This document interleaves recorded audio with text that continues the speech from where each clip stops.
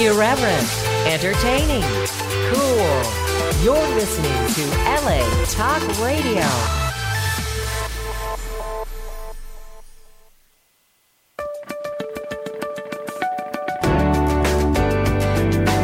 You're listening to All Things Therapy with Lisa Tahir, only on LA Talk Radio.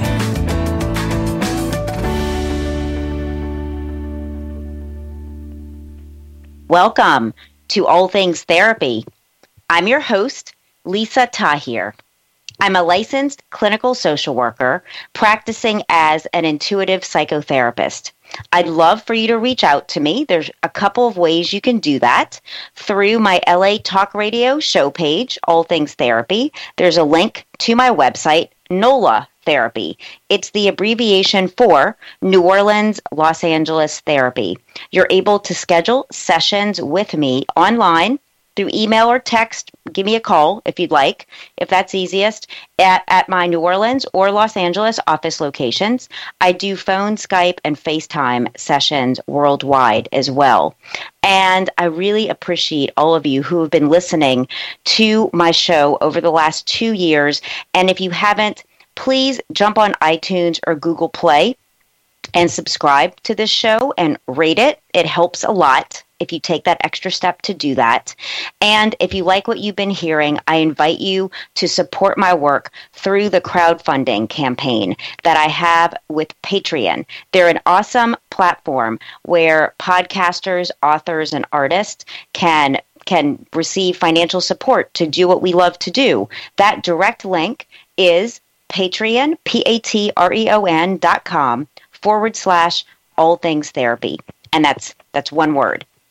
My guest today is really special. Her and I attended Academy of the Sacred Heart High School 29 years ago, where we both graduated from.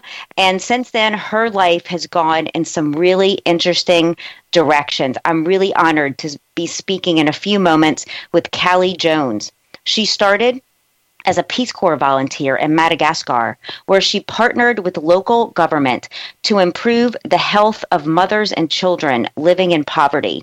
She became a U.S. Foreign Service officer in 2002 and has served in Ho Chi Minh City, Vietnam, Port-au-Prince, Haiti, and in Brasilia, Brazil. She worked in the Department of State Operations Center, where she served under Secretary of State Condoleezza Rice, providing daily briefings, among other things. Callie has been a lecturer on constitutional law in the Political Science Department at Howard University in Washington, D.C., and most recently, Callie has been the diplomat in residence at Tulane University here in New Orleans, where she provides guidance to students and professionals in the community. Callie has completed her tenure as diplomat in residence at Tulane University, and in June will be moving on to her next post in Botswana, where she will be Deputy Chief of Mission.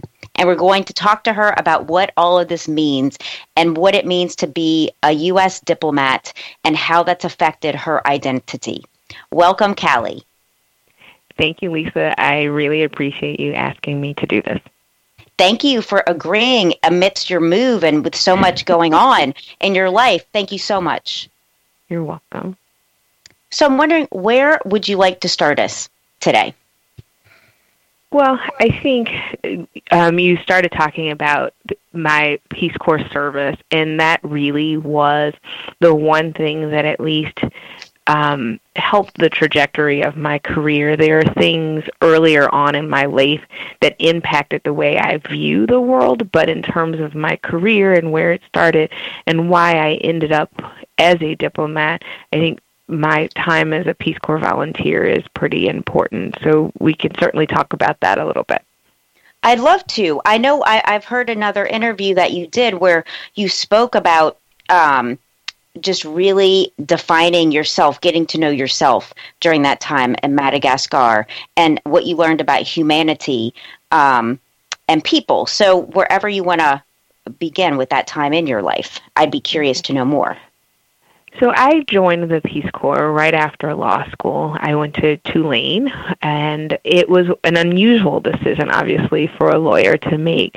But at the time, I was interested in doing something that had a social impact, and my wishes to stay home kind of took a turn just because I wanted somewhat of a break and to explore the world a bit. So when I joined the Peace Corps, I went to Madagascar as a health volunteer and worked in a clinic there. And while I was working with different groups of mothers in the community as well as the government, bringing all of those groups together to make an impact, I changed my view of my role and how I wanted to shape, I guess, different elements of social work, because I realized that I could be the person who brings, the different elements that can solve a problem together. For example, the government, health workers, USAID, as well as Peace Corps, to solve the problems that the mothers were addressing and working with local community. And it's somewhat what I do today as a diplomat, is I go look, but I'm looking at it obviously from an American perspective, but I realized as a Peace Corps volunteer, bringing all of those things together, I could continue to do as a diplomat, and that's what I do currently when I work in other countries like Haiti or Brazil. So I'm hearing themes of, besides getting your law degree at Tulane, you also concurrently got a master's in public health and tropical medicine. So it sounds like you brought that passion to your work in the Peace Corps and as a diplomat. I did, and it was, although I ended up doing health work, I no longer necessarily focus on health work. I focus on economic issues as a diplomat. I think I was more interested in, if we could say this, I was more interested in about helping people wherever they wanted the help, and I would say that's true. Like when I served, I'll bring up Haiti, I was there right after the earthquake. Wow. And it was a moving experience, mostly because Haitians and Haitian Americans and Americans who happened to be living there were obviously in great need. And we used the United States government and all the different components of the American government alongside the Haitian government to do what was really right for Americans. And one of the things, like when I focus on like where I'm needed and how I'm needed, I think about the earthquake, and I think about, sitting and interviewing all of these people who were trying to leave Haiti after the earthquake, and, helping them with their humanitarian parole, there were interviews between us just to help them get out of dangerous weeds.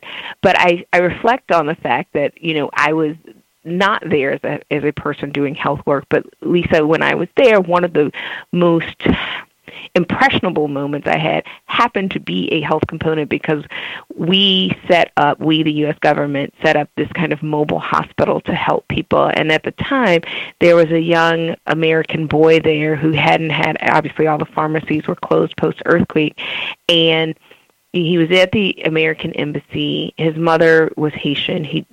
So there was a language barrier, and this young man was suffering from his epilepsy. And what it took from me was really communicating in Haitian Creole and working with the medical staff and getting this young man his medicines so that he could continue to survive, and then evacuating him medically to the United States. So this is the kind of thing we do as diplomats to help American citizens in dangerous ways. But even though that's health work, it's more about the helping component. Yes. That's always been kind of my focus, and that has a lot to do with just my upbringing as well. I think that's really cool, because when I thought about, I didn't know what you do as a foreign service officer or U.S. diplomat, and learning more that it really is about helping people based on countries that have a high level of need at the time. And certainly Haiti did after the earthquake. So a little bit about diplomacy, because I think it's important. Having been a diplomat in residence, my primary job was to educate people about what we do as foreign service officers and diplomats in general.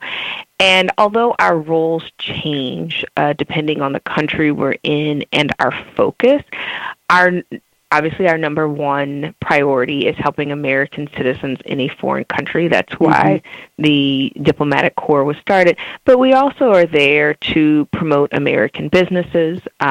We talk a lot about trade relationships these days, and so as a person who focuses on economics, it's one of my primary things that I worked on in Brasilia. We also do cultural exchanges and demonstrate what things that we do in the United States. And we have, jazz bands go to different countries to show what our different cultures are like. We have scholarships so that other students can come to the United States. So it's really about promoting the best of America abroad and being the spokesperson for America anywhere you happen to be. I think that's the outline of what diplomacy is, and just promoting U.S. interest so that we have a stable country at home. And hearing what you said about the way you grew up, I'm wondering if you knew when you were younger that you would become a U.S. Foreign Service officer and diplomat, and how that happened. I know your mom was an OBGYN at Charity Hospital. My father was a physician there as well, probably around the same time. Can you talk to us about some of that? Well, this is what's interesting about me becoming a diplomat. My story is unusual. So since most people can't see me, I am African American, and you probably guess I'm a woman. And I am also from the South. And those three things combined make me an unusual representative. There are not many of us, and that's one of the things that we have tried to focus on in the Department of State, is changing the diversity outlook in all of its ways, not just having, people from the Northeast, but people from the South, and women and people of color. And so when I was growing up, I certainly had never considered becoming a U.S. diplomat, and I was unaware of even the way in which you become a Foreign Service officer. And I use those two words interchangeably. But when I'll kind of talk about how I found out, and going back to why it was a good fit.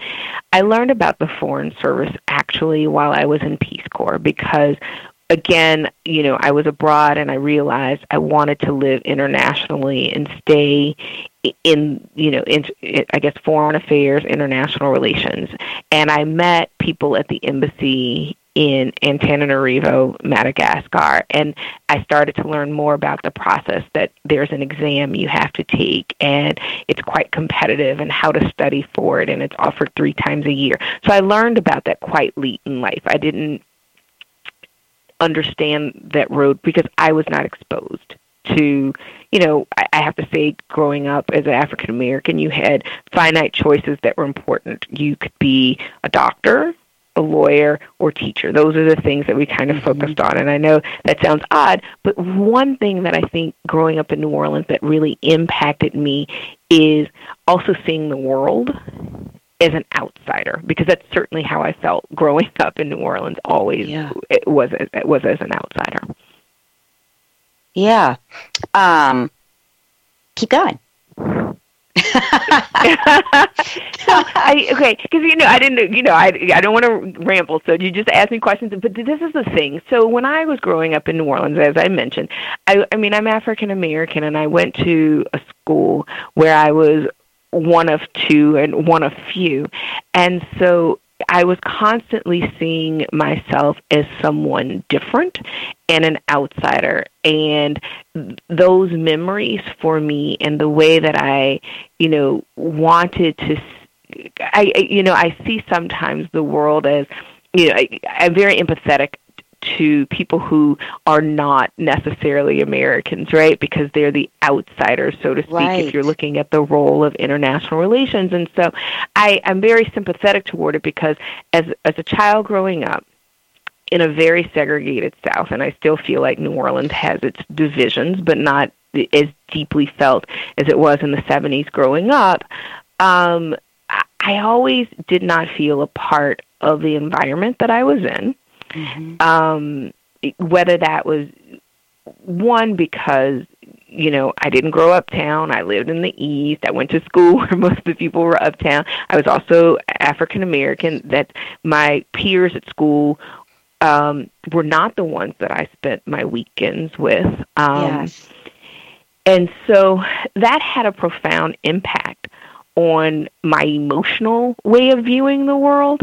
And so I always wanted to have this very sympathetic, I was very sympathetic to people, and I think that really helps me in my role as a diplomat try to see the sides of the negotiations, whether we are focusing on, customs or trade bills or any of those things. I always have a sympathetic eye, and that is because I've so often been the outsider in my life and growing up.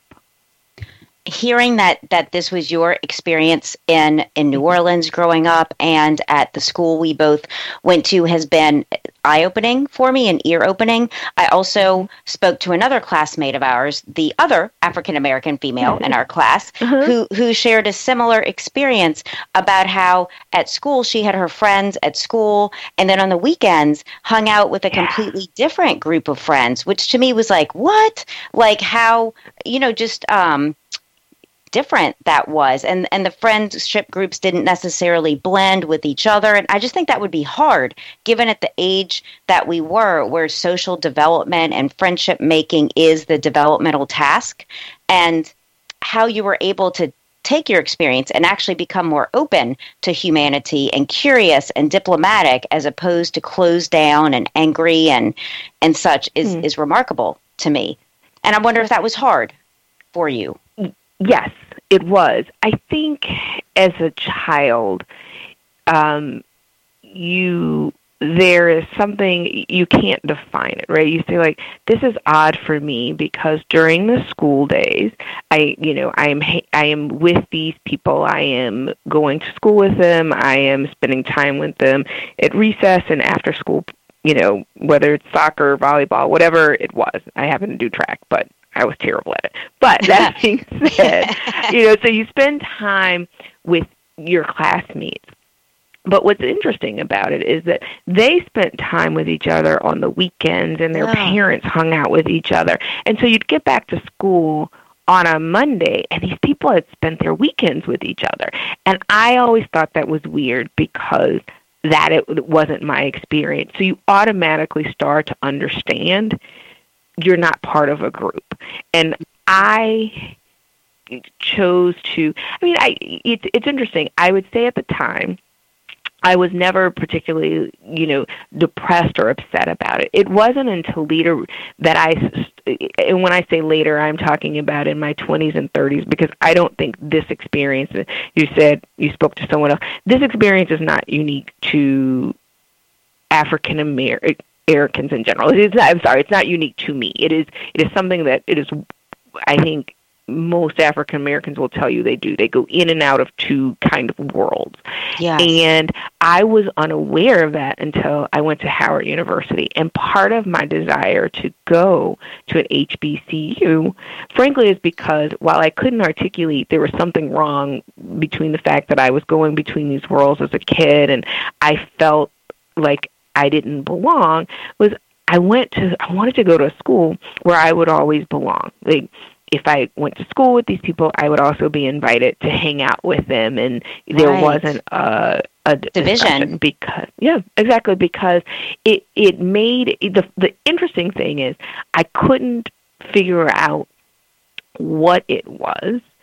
But certainly by the time I got to 8th grade, and this is a story I've shared with people, and people who aren't from here don't believe it, but so many of my friends from Sacred Heart can certainly vouch for it. When I was in 8th grade, they had these private dance clubs, and it was, I found out about one of the dances, and I was like, oh, they forgot me. They didn't invite me, but obviously I go to Sacred Heart, so I'll just show up to the dance.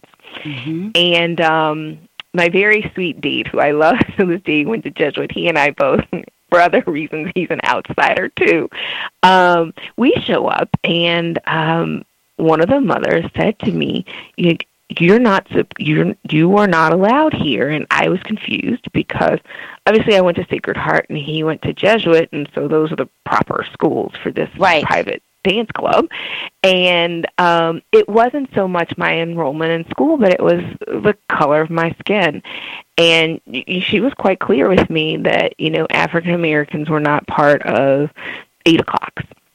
And it was jarring for me because it was the first time someone said to me directly, "This is why you're not part of us."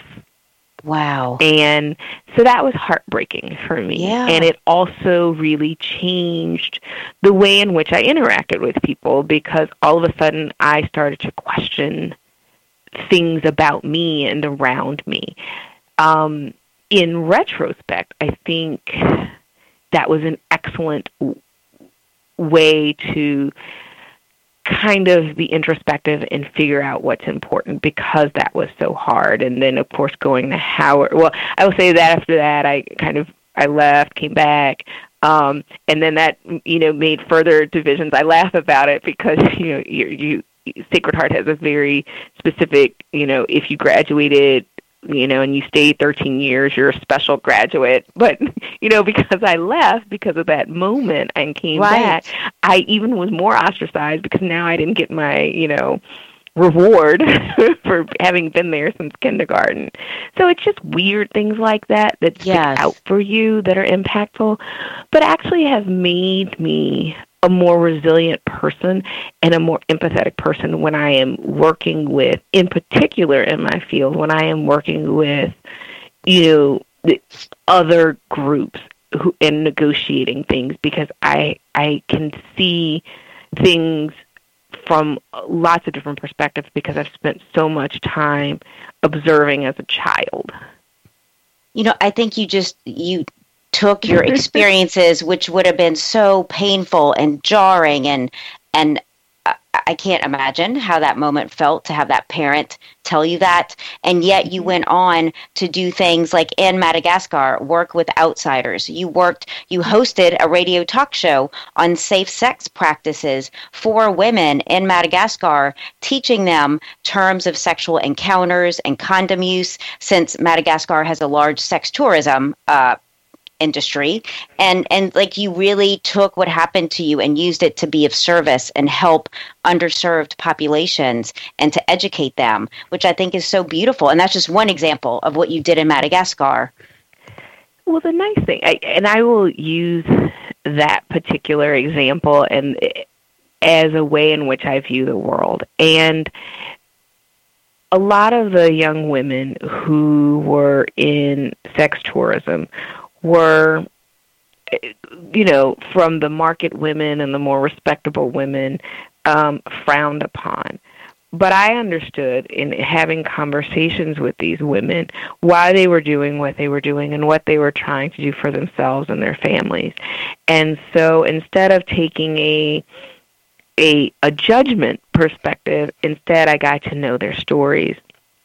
And I think that's particularly important when you're sitting across the table from someone. We have our fancy diplomatic word interlocutor. When we're talking to people and we're trying to accomplish something, it's important to know what I am trying to accomplish by representing, the American government, but it's also important to understand the perspective of where another government or another group of people are coming from. I don't know if you know this, but I'm a yoga practitioner. And, I did read that. Okay. Okay. And so and there was right after my time in Haiti, after the earthquake, because it obviously was a very emotional period of time for me, and the poverty there is striking, but it's a place that I absolutely love. I went to Kripalu, and I spent a month there.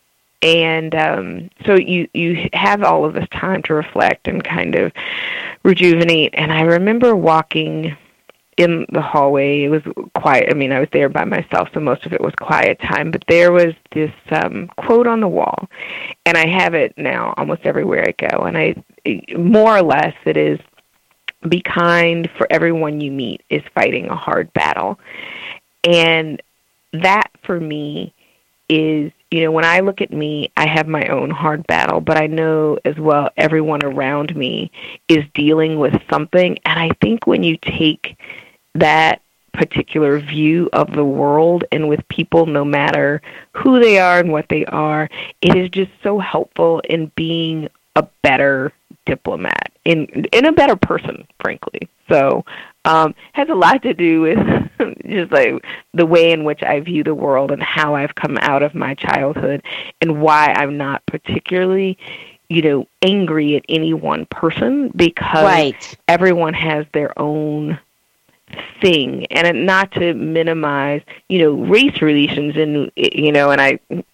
but every child at Sacred Heart also had whatever they were dealing with. I think it's hard for me to just kind of accept, like, I went to a school that treated you like that. My experience was different going to Sacred Heart for just my last 2 years of high school. I think for me, my need was to fit in with my parents having gone through a really messy divorce. And I think I just wanted to blend in and fit in, and I'm half Pakistani, and that didn't seem to be an issue, that I was called out to look different because I'm brown, I'm not black. And so I think I was able to just really pass and fit in easily. And so I really appreciate you sharing this, Callie, on the show today, because wow, just to tell a young girl who's going to be a woman that we don't have Black children at this school and you cannot attend this event that you are a part of is just wow. And then for you to move on and not have that anger and instead empower other women and children who are different to really be themselves and find their voice and not harbor resentment. I think it's beautiful. Well, thank you, Lisa. But again, you have to use all your life experience. This is with anyone or anything. You use your life experience to make a better life. And for you and for the other people around you, I do it even through my work as the diplomat in residence. When I go to schools and I talk to students, I mean, this is the one thing that for whatever reason, my own personal experience is that it's hard to recruit people from the South because they have a view of the Department of State that is not necessarily accurate. It's even more challenging to recruit, people of color for a lot of reasons, for family ties, their need to have to contribute financially to families, all of these things. And when I shared this kind of more largely with the State Department, everybody's like, you can't say these things. But I'm like, but they're the truth. And so when you start to look at what's reality and what's true, and you use that for a positive outcome, I think you start to move past an area where you could. And also, I mean, anger is a waste of time. Like, right? Because the only person who's really stewing is you. The person angry. Instead of using that energy for something to change, to create. Like anger, I think that energy can be used for creation of things that are helpful and needed. And it sounds like your yoga practice has been an integral part in helping you work through things and propel yourself forward in your life. Right. Yeah. I mean, I think I look at it, this is a very simple example. When I'm really upset, I go for a run, and I have some of the best runs of my life. And so you just have to kind of use that negative energy to create something positive. And people who, it will all, and maybe I'm wrong, we'll find out when I'm 97, but I think that when you use all of that energy in a positive way, you'll end up on top. And I hope that even through sharing this with you, because you're, one person, that you see my experience and you reflect back and you're like, oh, I didn't realize that. And there might be other people listening who are like, wow, didn't even know that was happening. I'm sure. And can use that as a way to look at what we're doing currently, either in the work field or, with their own kids, and what we do outside of that space. I mean, it's just so ironic because I constantly am thinking about, the way race relations are viewed today and how we are still struggling with race relations when it comes even to simple things as protesting police brutality. So that's why I think it's useful, frankly, to have that dialogue so people can so too. I wasn't even aware of that. And they can talk about it amongst their colleagues, their friends, educate their children, and that's how things change. That's how belief systems change. Right. Do you mind if we take a moment for me to do my sponsor pitch? And I'll be right back to you, Callie. Thank you. Thank you. This show today is brought to you by Audible. They have over 180,000 book titles available for you to choose from. And as my sponsor, they're offering you a free month subscription and audiobook download of your choice.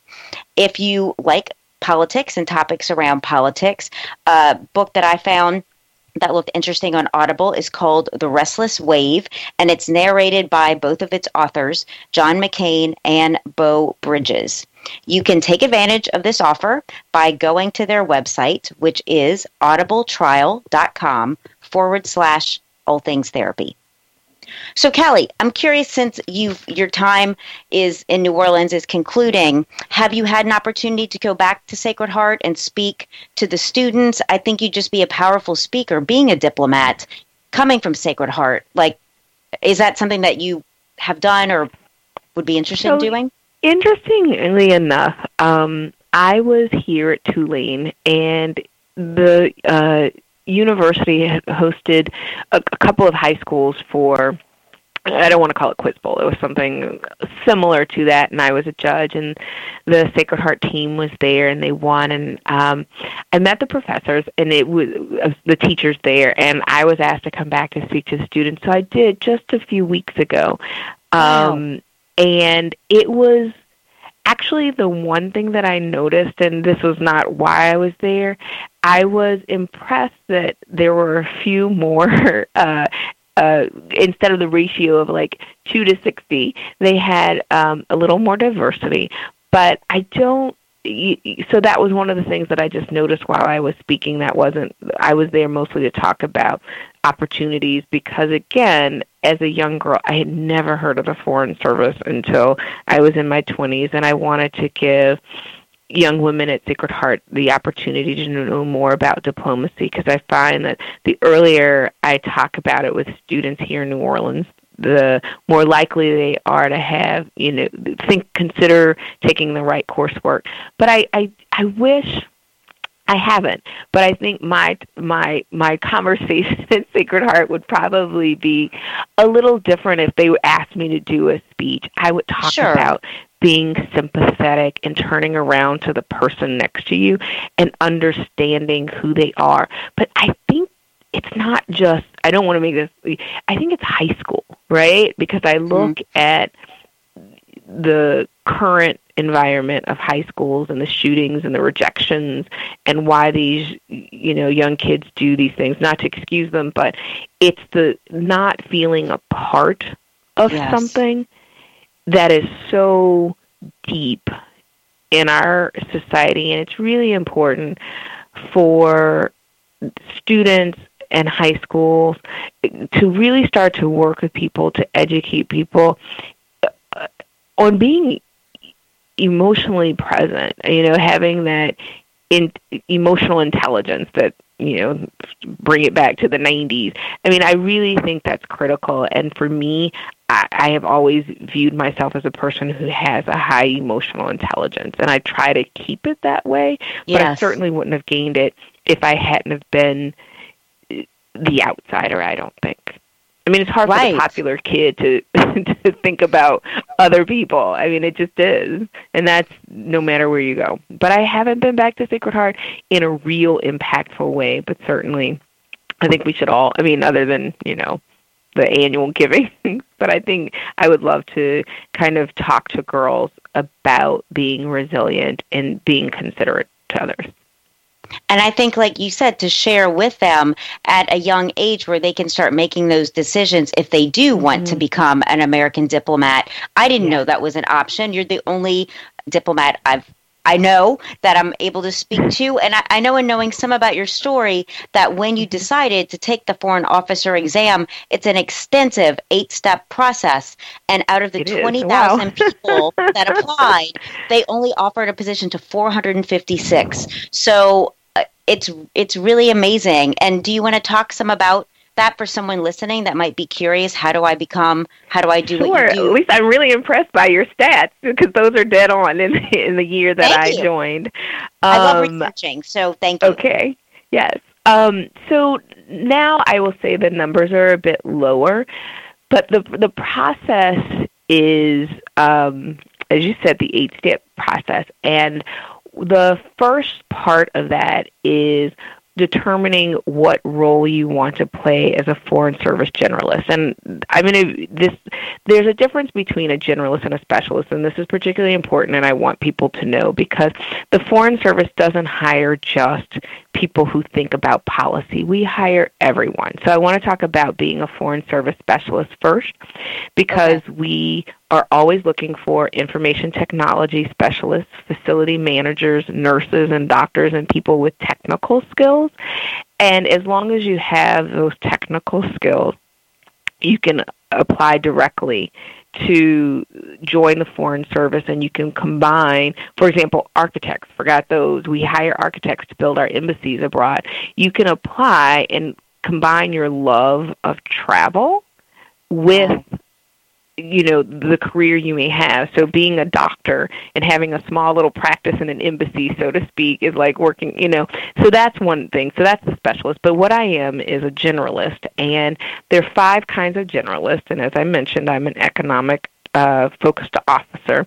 But we also have officers that focus on consular work, specifically working with visas and American citizens, political officers, and management officers who do the operational side, and then public diplomacy, that cultural exchange that I was talking about earlier, as well as our spokesperson.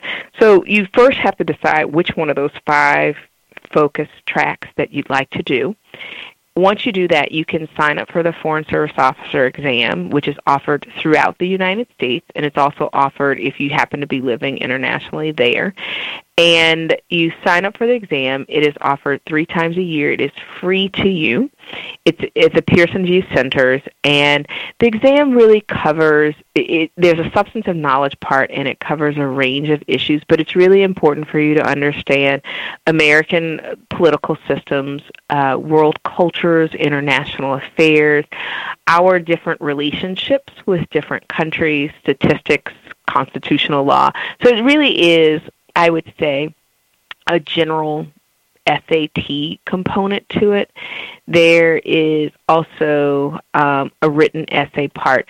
So it's a challenging SAT. And there's also, if you're really interested, on our website, careers.state.gov, there is the Foreign Service Officer Practice Exam.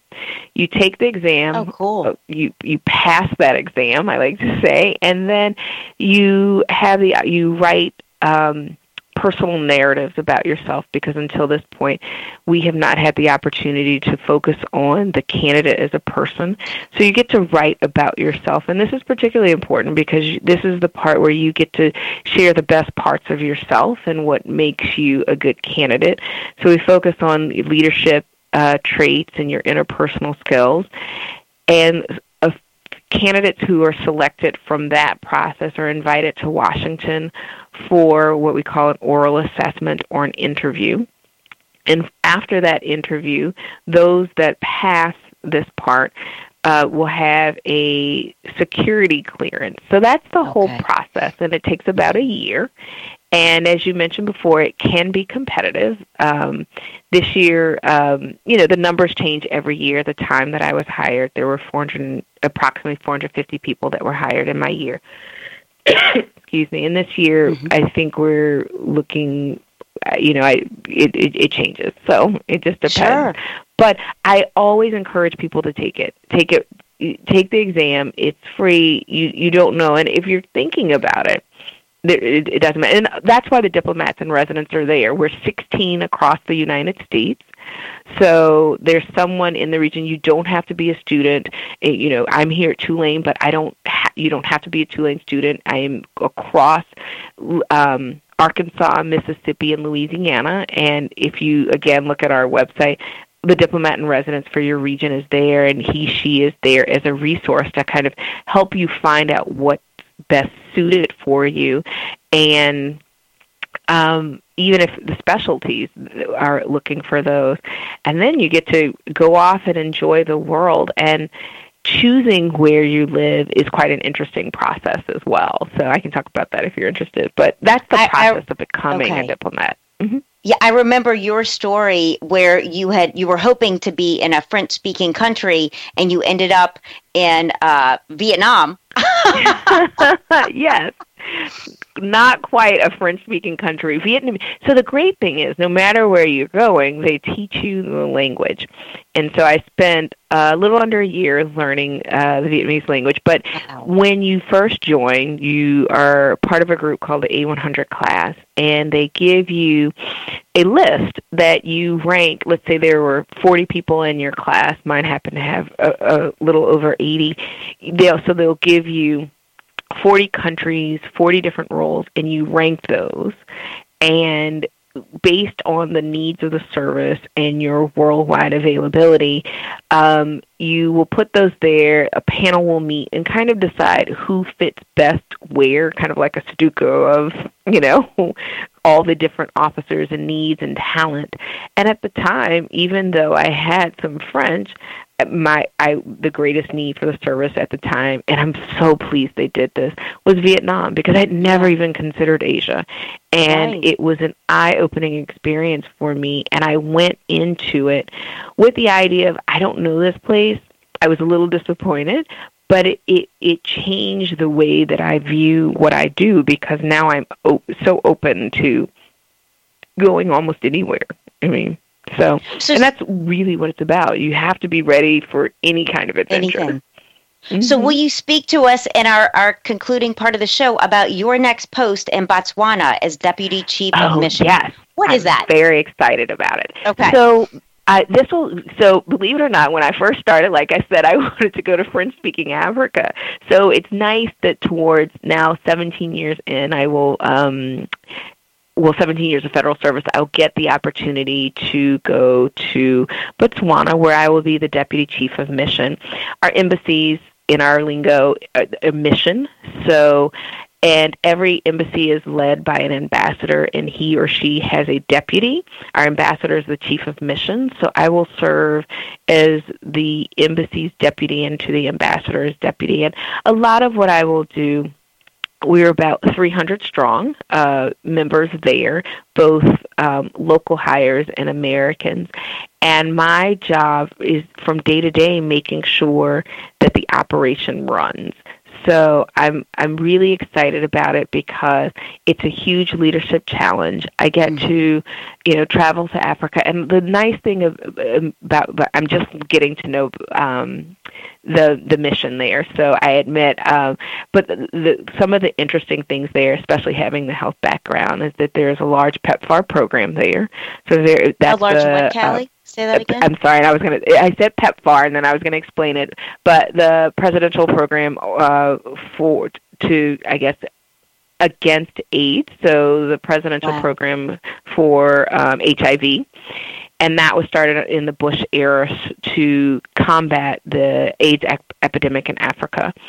So that is one of the programs. We also have a regional security program there. So there are a lot of wonderful things that are happening in Botswana that I get to be a part of and ensure that we are, having a productive relationship with the country, as well as, and I'll be able to get to know a little bit more about Southern Africa in particular, which I'm excited about. So my job really as the Deputy Chief of Mission, kind of the second person in charge, if you will, is to ensure that young officers coming in get the kind of experience and exposure they need to be better officers, that the U.S. government maintains a productive relationship with the government of Botswana, and that I focus on some of the regional activities that we're doing. So that's really my next step and next role, and it really is humbling and an honor that I've been given this, large job going forward.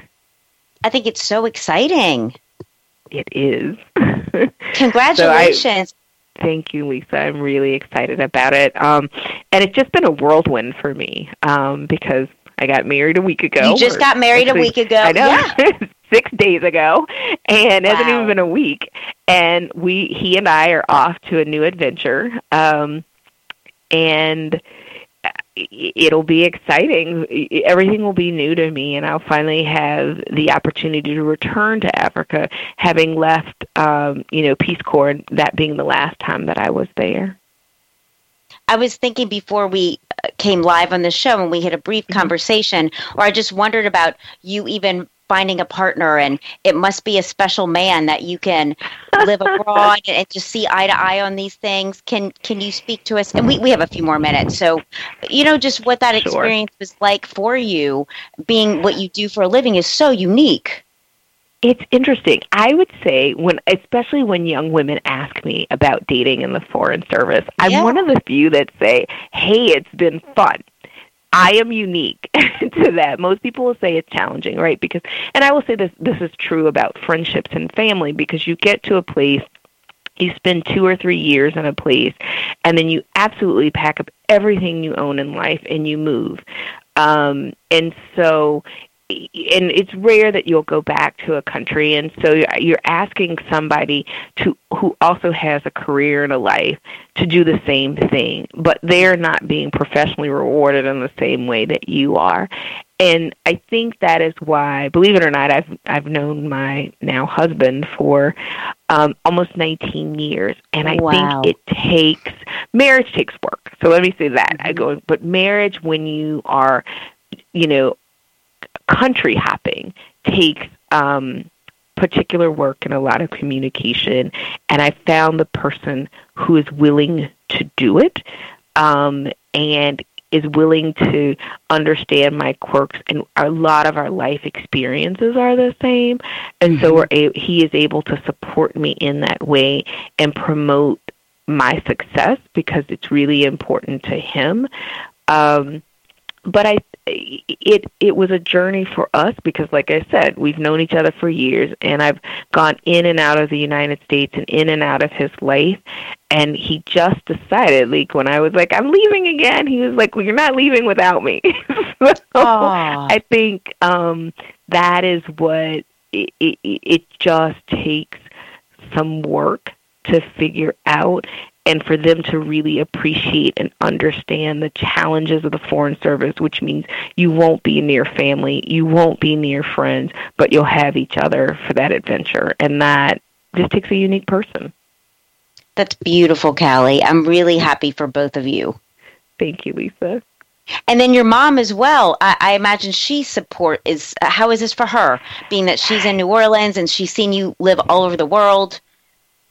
So it's been fun. Like my mom, it's funny, after I finished law school, I was like, I'm joining the Peace Corps. My mom was like, that's awesome, because she always had a wanderlust about her, but she also was the person in the family who really taught me about public service. As long as I have grown up, my mom traveled to Haiti to work in medical clinics, like you mentioned before. Both of our parents are physicians. She worked at Covenant House. She always demonstrated to me the importance of giving back.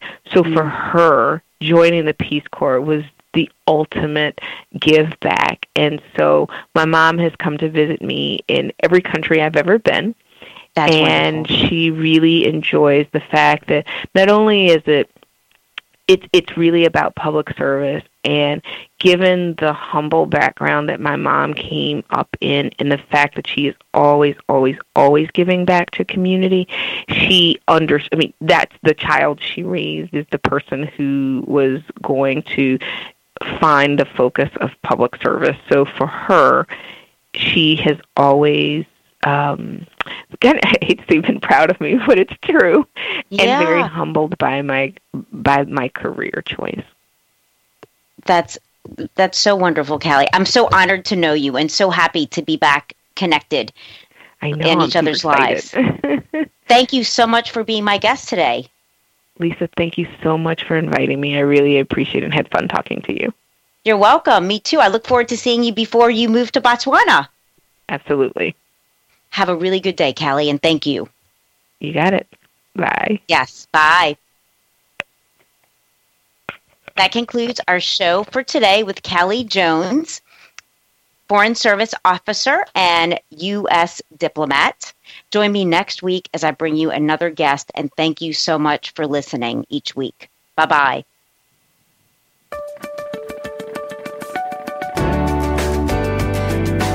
You're listening to All Things Therapy with Lisa Tahir, only